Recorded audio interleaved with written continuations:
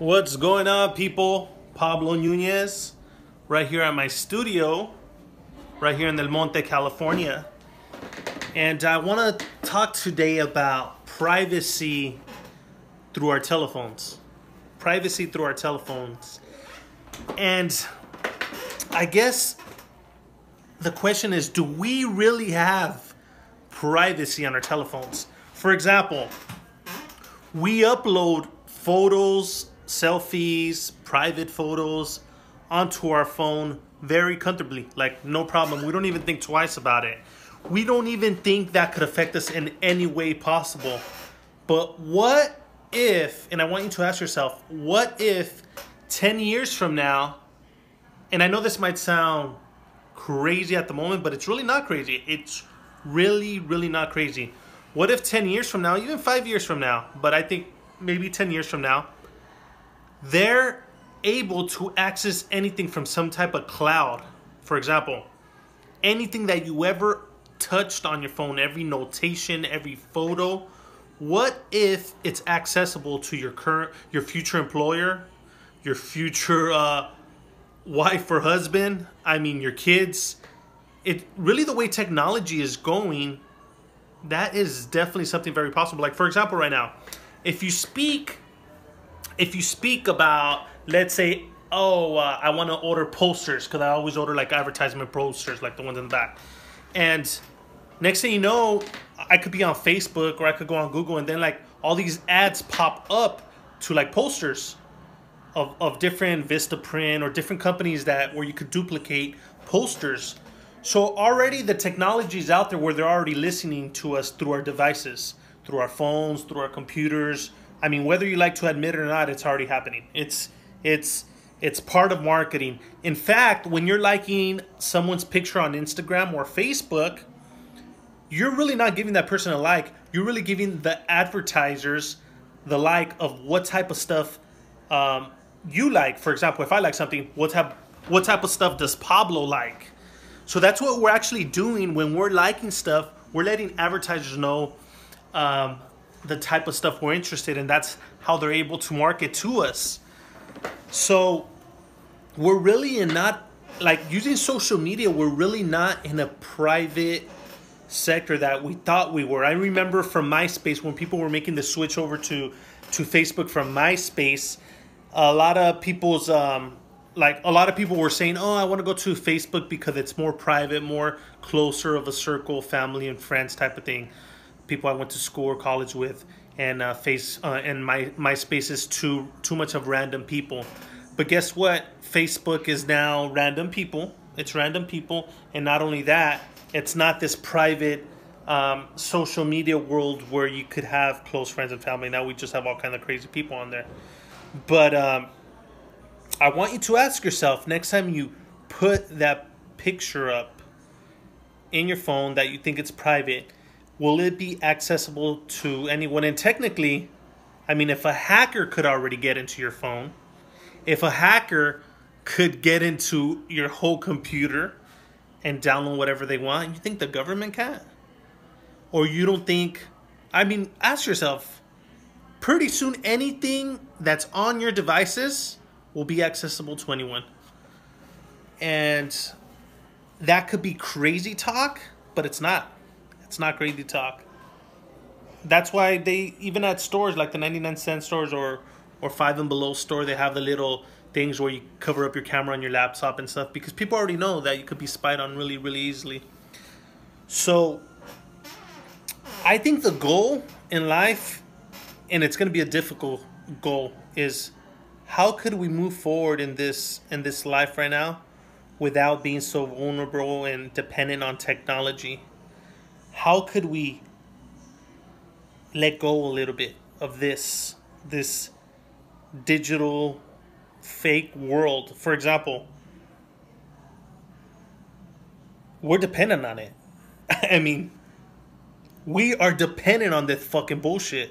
Like, we are so dependent on it that's the reason why you are watching this fucking video.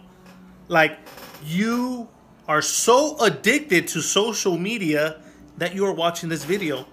Think about that. If you weren't you would never be watching this video. You would be enjoying life, speaking to someone, looking at them in the eyes every day. But no, instead, we're dependent on this little thing that we look at every single day. And we need to separate ourselves from this technology. I know it's a blessing, but it's a curse at the same time. I mean, I swear I think life would be so much better without any of this. Even though it makes my life kind of cool that I could promote my music or any artistic thing that I'm doing through these devices, and it just gets sent out to the world. It's cool, but I would much rather go back to the old days where we're more connected. Literally, like I literally meet someone in the street and speak to them and shake their hand. I would really like to go back to that world. And that's why, like, I even promote old school. Like, that's why I have like old school promo cards to promote the things I'm doing with my music and stuff, because there's something special about connecting with individuals in that way. I think it's a blessing and a curse, but I think it's definitely it's gonna go to places to feed off of where I started this video blog. It's gonna go to places where nothing's gonna be private anymore.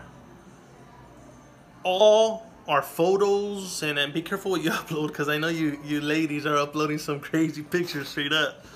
But be careful what you upload, because it's gonna be able to go in the hands of anybody. At one point, it's just gonna be accessible. Like, for example, too, like that, what I'm about to say right now is for another video.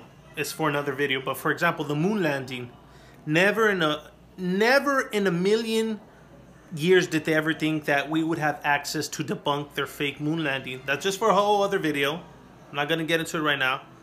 But now, with the technology we have and the way we could communicate with other people that do their own experiments, we could prove that the moon landing never happened. Literally. And if you still believe in the moon landing, you know what? I respect your point of view, but I feel sorry for you. It's kind of like believing in Santa Claus. Straight up. But never in a million years did they think that we would have the technology and communication we have now. Never. And that's why they're so limited on what they put up. Again, I'm going to save that for another video. But that's why they're very careful with what they put up, because they know we're able to debunk it. That's why you don't see them promoting rockets flying up for people to gather up and watch a rocket take off, because they know we could debunk it. That's just a whole other video. I'm going off topic. But the point that I was making is that they didn't know. They didn't know we would be able to have the access we do now. And I guarantee you guys, we're going to go to a point that we didn't expect, and they'll be able to have access to everything, every notation and every photo. And you know what? They probably already fucking do, flat out. But it's just not accessible to people like your brother, your sister, your girlfriend, your husband. It's not there yet. But they for sure already could tap into your phone. I mean, hackers could, you know? But I believe it's going to a place where pretty much everyone's going to be able to see your photos and who you were and who you are. And you know what's the scary thing, though? The scary thing about technology? That nothing is tangible no more. For example, in the 90s, when I was a kid, everybody had physical photos. You know, if you were dating a girl in elementary, you would go to take a picture with her at a shopping center, and she could give little pictures of you and your girlfriend, to your friends, And I know that sounds weird, but in the 90s, that's a whole other video too. In the 90s, kids were more adult-like, more freedom, more they use their mind more. Now kids are so dependent. They're like dumbing down the kids. That's a whole other video. You guys comment below if you guys want to hear about that. But that's a whole other video. They're dumbing down kids.